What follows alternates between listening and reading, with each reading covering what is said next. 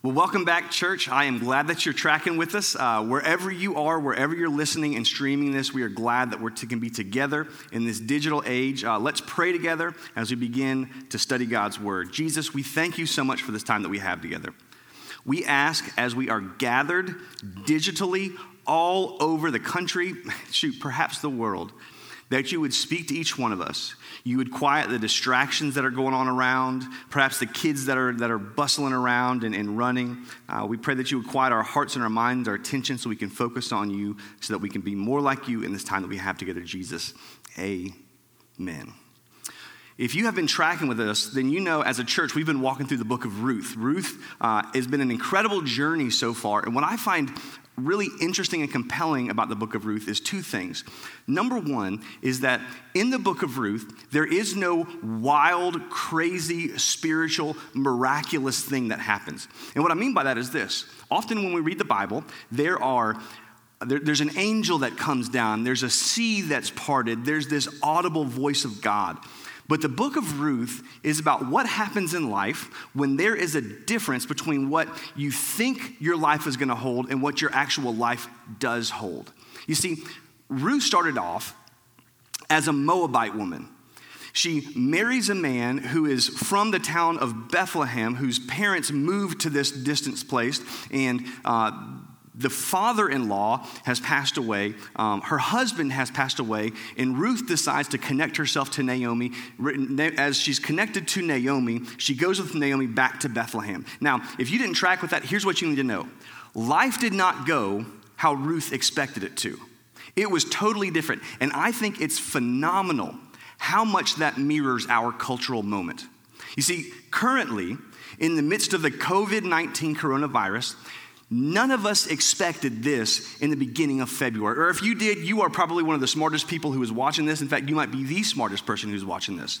But I don't think anybody expected that 4 weeks ago, we would be looking in the month of April, almost a total economic shutdown. 70% of our economy is consumer goods, that the entire economy functionally would almost be shut down.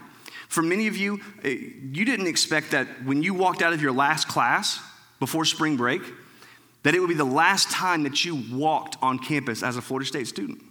For some of you, if you're a business owner, you didn't expect that when life, was going towards the end of the first quarter and things were good and things were profitable, that now perhaps you're not even in business anymore. Or you had a job, the job was fantastic, sales were great, you had job security, and now you don't know where the paycheck's gonna come from. And I say that with all the empathy I can, because here's what we know. Here's what we've all experienced is this, is that there's often a gap between what we expect and what we experience. There's a gap that we have an expectation of what life's gonna hold. We have an expectation of what we're going to experience in this life, but when the reality of our life, the experience of our life connects to that, there's a gap. It's inevitable. For some of you, it's beyond this cultural moment. You had an expectation of what your family was gonna look like. You had an expectation of what your kids were going to look like, what your kids were going to be like. You had an expectation that your marriage was going to last. You had an expectation that at some point you would get married. You had an expectation that at some point you would be in a better job, not looking to figure out how you're going to pay the next bill because there is no job. You see, there's a gap for all of us between what we expect and what we experience. And the longer that you've been alive, the more that you know this is true. That life rarely goes how we expect it to. Life rarely goes how we expect it to. Now, we can kind of make these generalizations, but if we're being honest, this is true on an individual level for each one of us. Let me just give you an example of something that's currently going on with us. April for us is a birthday month. My birthday is April 1st, and I love to celebrate. Every year we do the same thing. Every year, William and my dad and I go and we play golf. We take the entire day off. In fact, I have thought about making it for all staff day off for my birthday just because I love to celebrate and I love to have fun. And so we go and play golf, and then at nighttime, we go to dinner at Ricardo's. It is a tradition almost as long as I've been alive, for sure, as long as we have been going to Ricardo's. And so that is the tradition of our life. Well, this year, it's just not a possibility.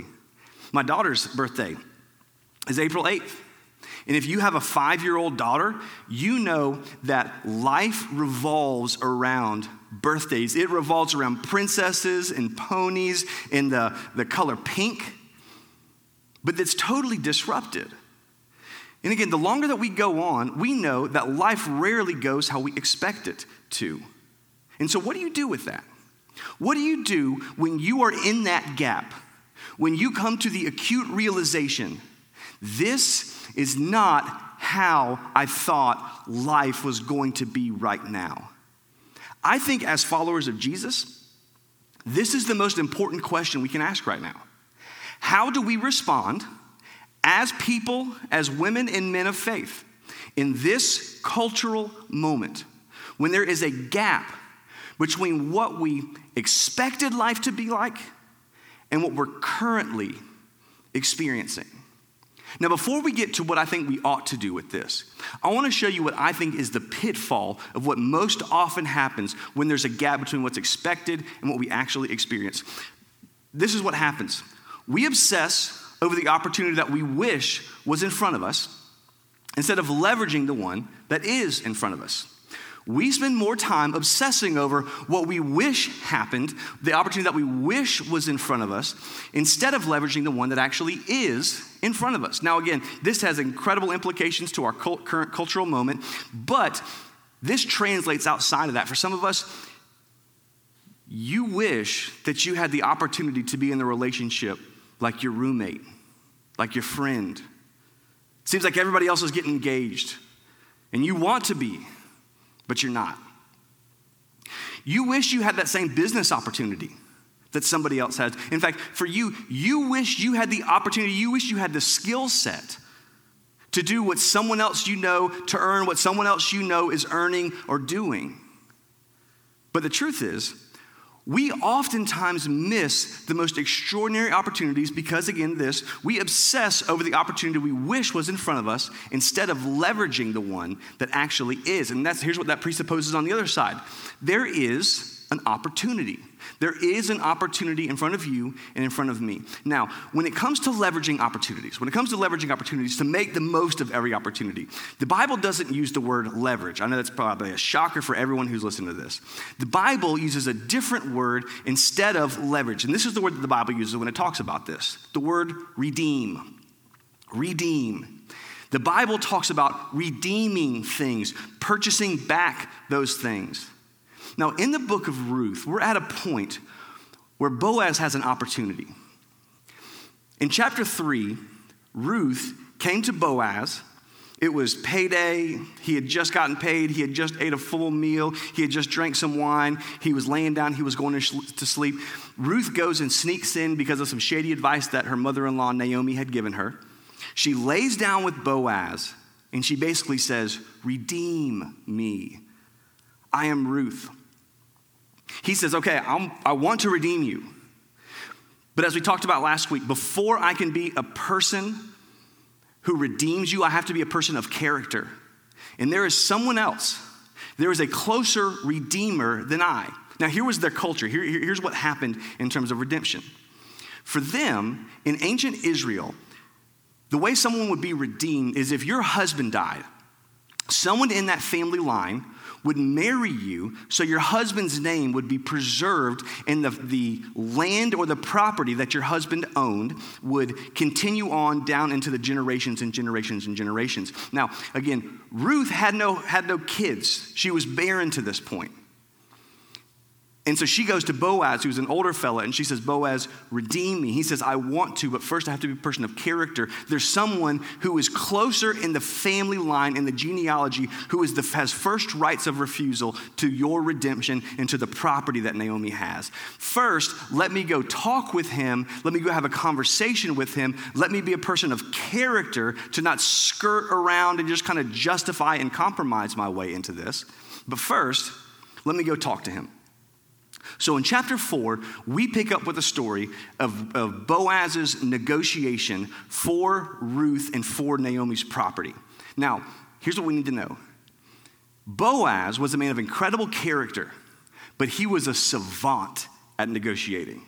I love these verses because this is, especially if you're in the business world, there is so much gold inside of the verses that we're going to read. So if you got your Bible, Ruth chapter 4, we're going to start at verse 1.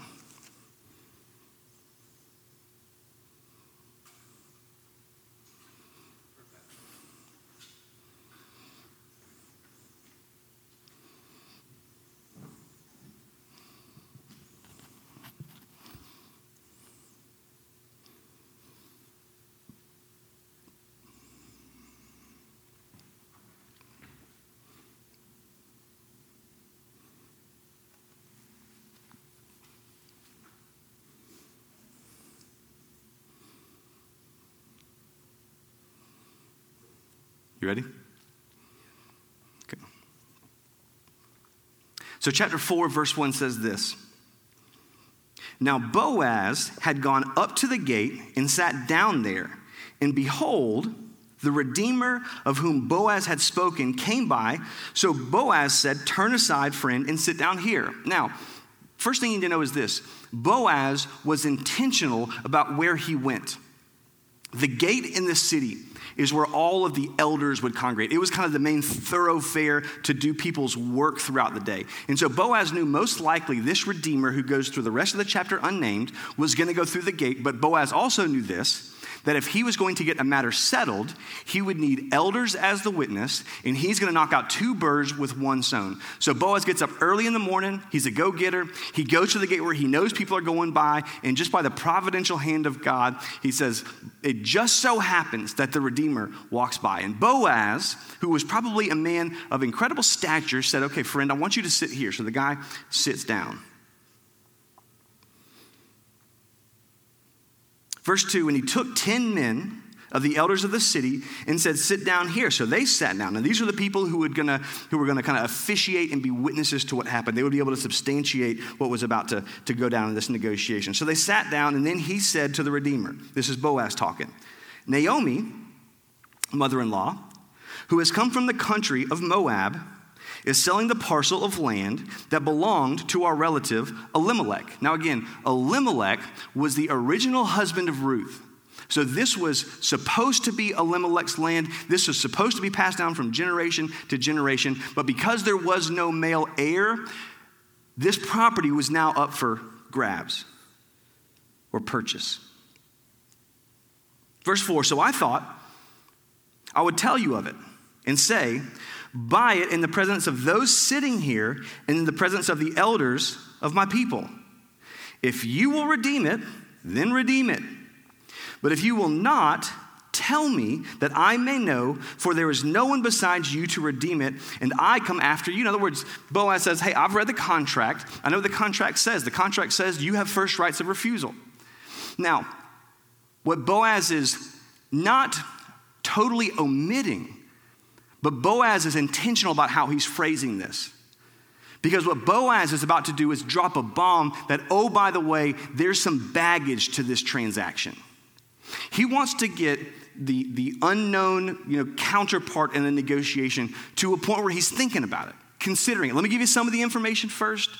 Let me give you the good first.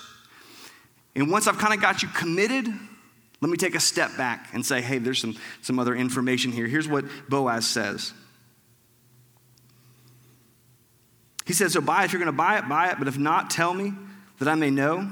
There was no one beside you to redeem it, and I come after you. And he, the unnamed negotiator, says, I will redeem it.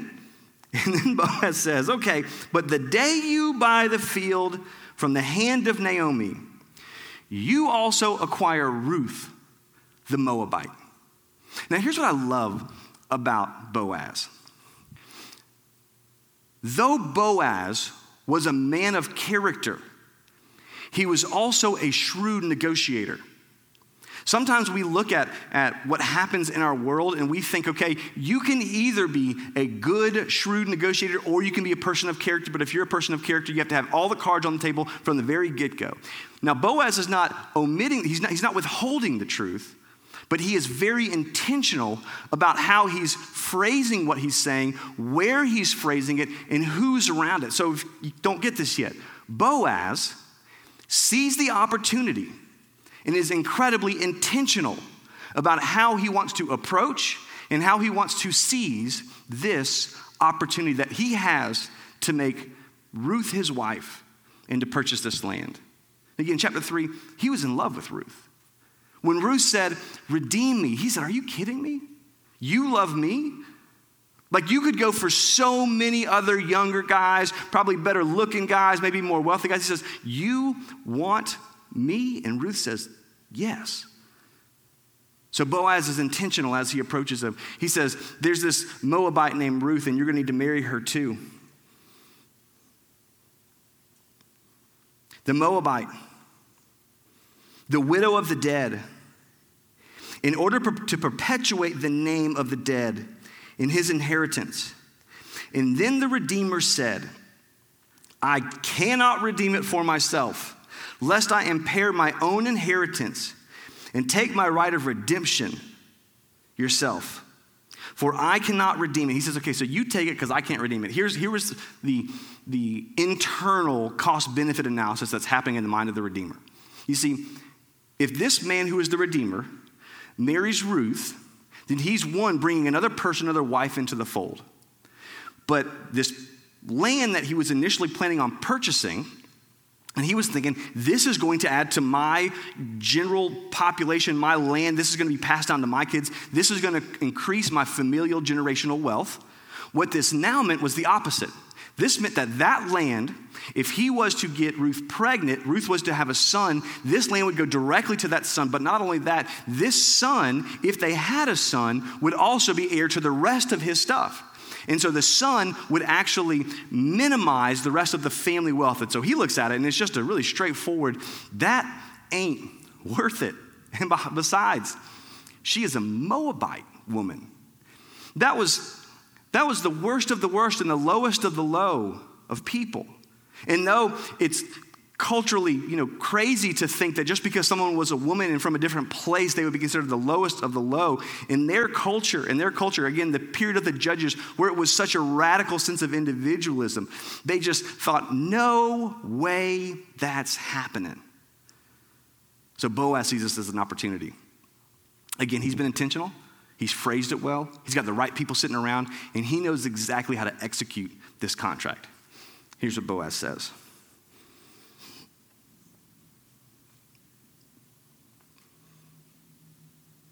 Verse 6, Then the Redeemer said, I cannot redeem it for myself, lest I impair my own inheritance. Take my right of redemption yourself, for I cannot redeem it. Now, this was the custom in the former times in Israel concerning redeeming and exchanging. To confirm a transaction, so this is kind of the lawyer pauses and speaks to this. To confirm a transaction, the one drew off his sandal and gave it to the other, and this was the manner of attesting in Israel. And this was to say, so that no one could say, no, I didn't really mean it. Like you don't accidentally give somebody your Reeboks or your Nikes, right? You had to be intentional, taking off your sandal, giving it to them. That was a definitive act that says, yes, this is what I want to do. So when the Redeemer said to Boaz, buy it for yourself, he drew off his sandal. And then Boaz said to the elders and all the people, you are witnesses. You are witnesses this day that I have bought from the land of Naomi all that belonged to Elimelech and all that belonged to Chilion and Mahlon, and also Ruth the Moabite, the widow of Mahlon. I have bought her to be my wife, to perpetuate the name of the dead in his inheritance. The name of the dead may not be cut off from among his brothers and from the gate of his native place, and you are witnesses this day.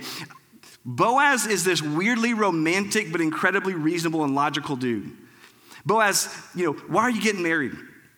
Tell me why you love Ruth. Oh, man, let me tell you my why behind our relationship. Let me tell you what I am hoping happens. I am hoping that through our marriage, there's an offspring, and that offspring perpetuates the name of my relative, of my cousin, of Mahlon. I'm hoping, not that we fall in love. I'm doing this to preserve the family name. Here's the thing.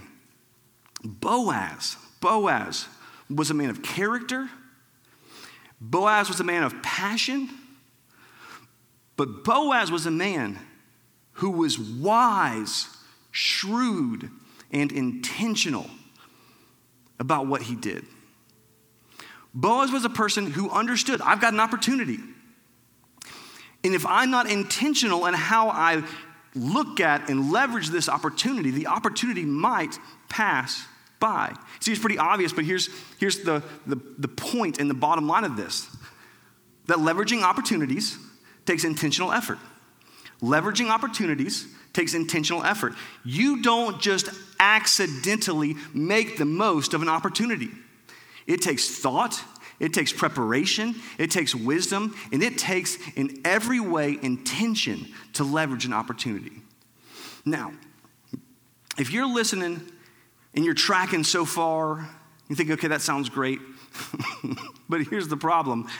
I don't have an opportunity. I have a conundrum. It's not a positive, oh man, this is great business acquisition. There's this person who wants to come together and they want to start a relationship together. There's this incredible thing that we're looking to start together. Here's this wonderful opportunity that I have. You're thinking, man, life is awful right now. And I just want to say, if that's you, I say this with all the empathy that I can, that in the midst of the depth of our despair, God is still at work. God is still presenting opportunities, time. We have a limited time on planet Earth. You see, Paul talked about this. If you have read the New Testament, you know in Ephesians 5, Paul speaks of this idea, and he says, so look very carefully then how you live. Look very carefully then how you walk. Not as unwise. I don't want you to just be oblivious to what's going on. I want you to be wise in how you walk. And here's what that looks like. Here's what being wise in how you live looks. It's that you would make the best use of the time. You would make the best use of your time because the days are evil. In other words, the days are evil. The days are limited. There's only so much time. There's chaos happening to Paul all around. And Paul would say, when the world is chaos, when the world feels like it's the most evil, that is when it's the most important to use the best use of your time. Perhaps, this evil day that you feel, this consequential day, this weight that you feel, perhaps in the middle of that weight, in the middle of that consequence, there's an opportunity. You see, I think more often than not, again, we miss the opportunity in front of us. So let me ask this question. What's the opportunity that you're missing? What's the opportunity that you're missing because it's not the one that you wanted? What's the opportunity that you're missing because it's not the one you wanted? You might raise your hand and say, Ben, there are none. Are you kidding me? I don't see any opportunities in front of me. Let me give you a couple examples of things that might be true of you, because I think they're true of me. Perhaps you're at your home and you're quarantined. You thought, again, maybe it was your senior year, maybe it's your junior year, maybe it's your master's program. You thought you were going to have an opportunity to say goodbye, to walk across the stage, to graduate. And now that opportunity's there. But perhaps you've thought something along the lines of, I really want to get better at praying. And now you have more time than ever to be a person of prayer. Perhaps for you, you've thought in the past, man, I really want to get better about reading my Bible. I really want to get better about being immersed in God's word. You have an opportunity right now. There is opportunity. When you have time, you have massive opportunity for spiritual growth. Perhaps for you, it's something totally different. You want to be better biblically. You want to be more sound theologically. And if that's you, I would say, man, you have time to do that. Now, I can't project into everybody's situation, but here's what I do know. That every single life circumstance that we have, there is opportunity somewhere. And I don't say that as like the name it and claim it prosperity gospel. If you just believe, it will happen. Here's what I know. In the midst of pain, in the midst of suffering, there is redemption as we redeem the time by leveraging the opportunity. The ultimate example of this, if there was ever an evil day, it was the day that Jesus died. If there was ever a day that it seemed like evil, negative, consequences, negative circumstances won the day, it was the day that our Savior hung on a cross. Before that, he was brutally beat.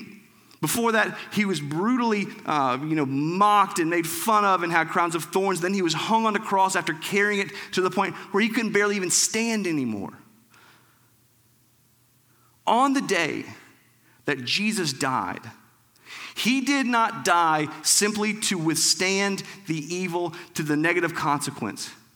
He died to redeem us. What I love about Ruth is Ruth is us. You got to make this parallel, this connection here. That Ruth was a person. Ruth was a person who was not able to save herself. She needed saving. Ruth was a person who was dependent, who needed someone to step in on her behalf, who needed someone to purchase her. Ruth was a person who needed a savior. Boaz was a far lesser figure of Jesus, but Boaz was a person who saw Ruth in light of her status, that her status culturally wasn't what it should have been, though her status culturally was kind of the lowest of the low, saw her, loved her, cared for her, redeemed her, purchased her, gave an incredible sum for her. He redeemed and he purchased. And I know, it might be very difficult to hear. But let me ask this one more time. What's the opportunity in front of you? What's the opportunity in front of you that you have to redeem, but perhaps you're dismissing because you thought it was going to be a different opportunity, you thought it was going to look a different way? My good friend Adrian, Pastor Adrian Crawford over at Engaged Church, he says it this way, that too many of us are committing adultery with someone else's calling because we wish it was our calling instead of focusing on our unique calling here on planet Earth. What's the calling? What's the step? What's the thing that you have a unique opportunity in this season? To be a person of character? To be a person of faith? And again, perhaps for you, the opportunity is you've been fighting a sin. You've been fighting this internal struggle. Pornography, selfishness, pride, anger with your wife, with your children, with your family. Perhaps this is an opportunity that you can rely on God, trust in Him, grow in Him for you to see this upside down time in our culture and in our world as a time of extraordinary growth. Here's what happened as Boaz leveraged the opportunity.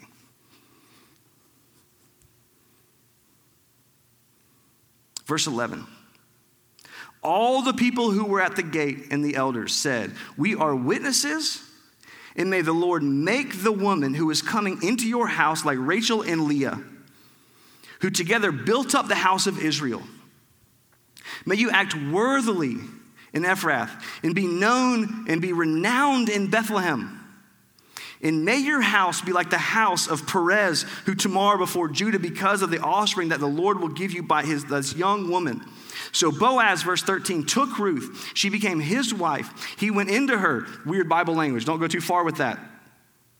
And the Lord gave her conception. She bore a son. Then the woman said to Naomi, now remember, Naomi came back saying, "I am empty, I am barren, I am bitter," because God don't call me Naomi, don't call me blessed, call me bitter because the Lord has dealt with me bitterly. They say, "Look at Naomi now.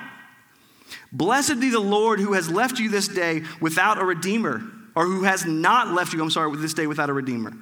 "And may his name be renowned in Israel. He shall be to you a restorer of life, a nourisher of your old age.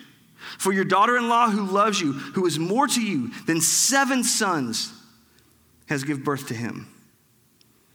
Then Naomi took the child, laid him on his lap, and became his nurse. And the women of the neighborhood gave him a name, saying, a son has been born to Naomi.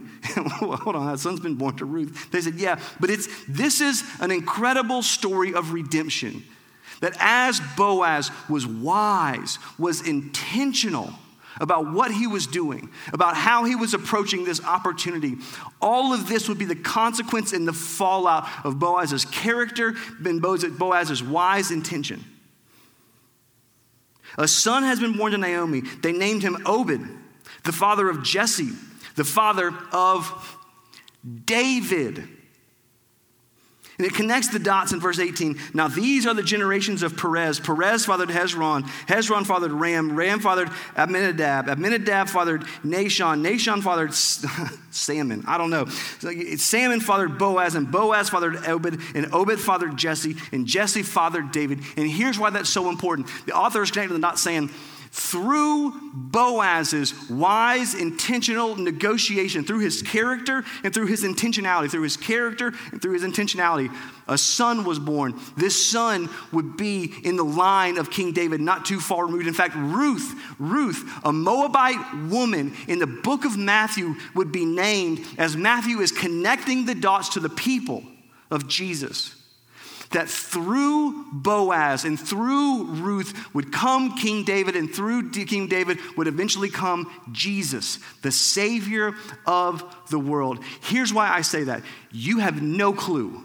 I have no clue. We have no clue how God wants to use our opportunity. We have no clue how he wants to use this season.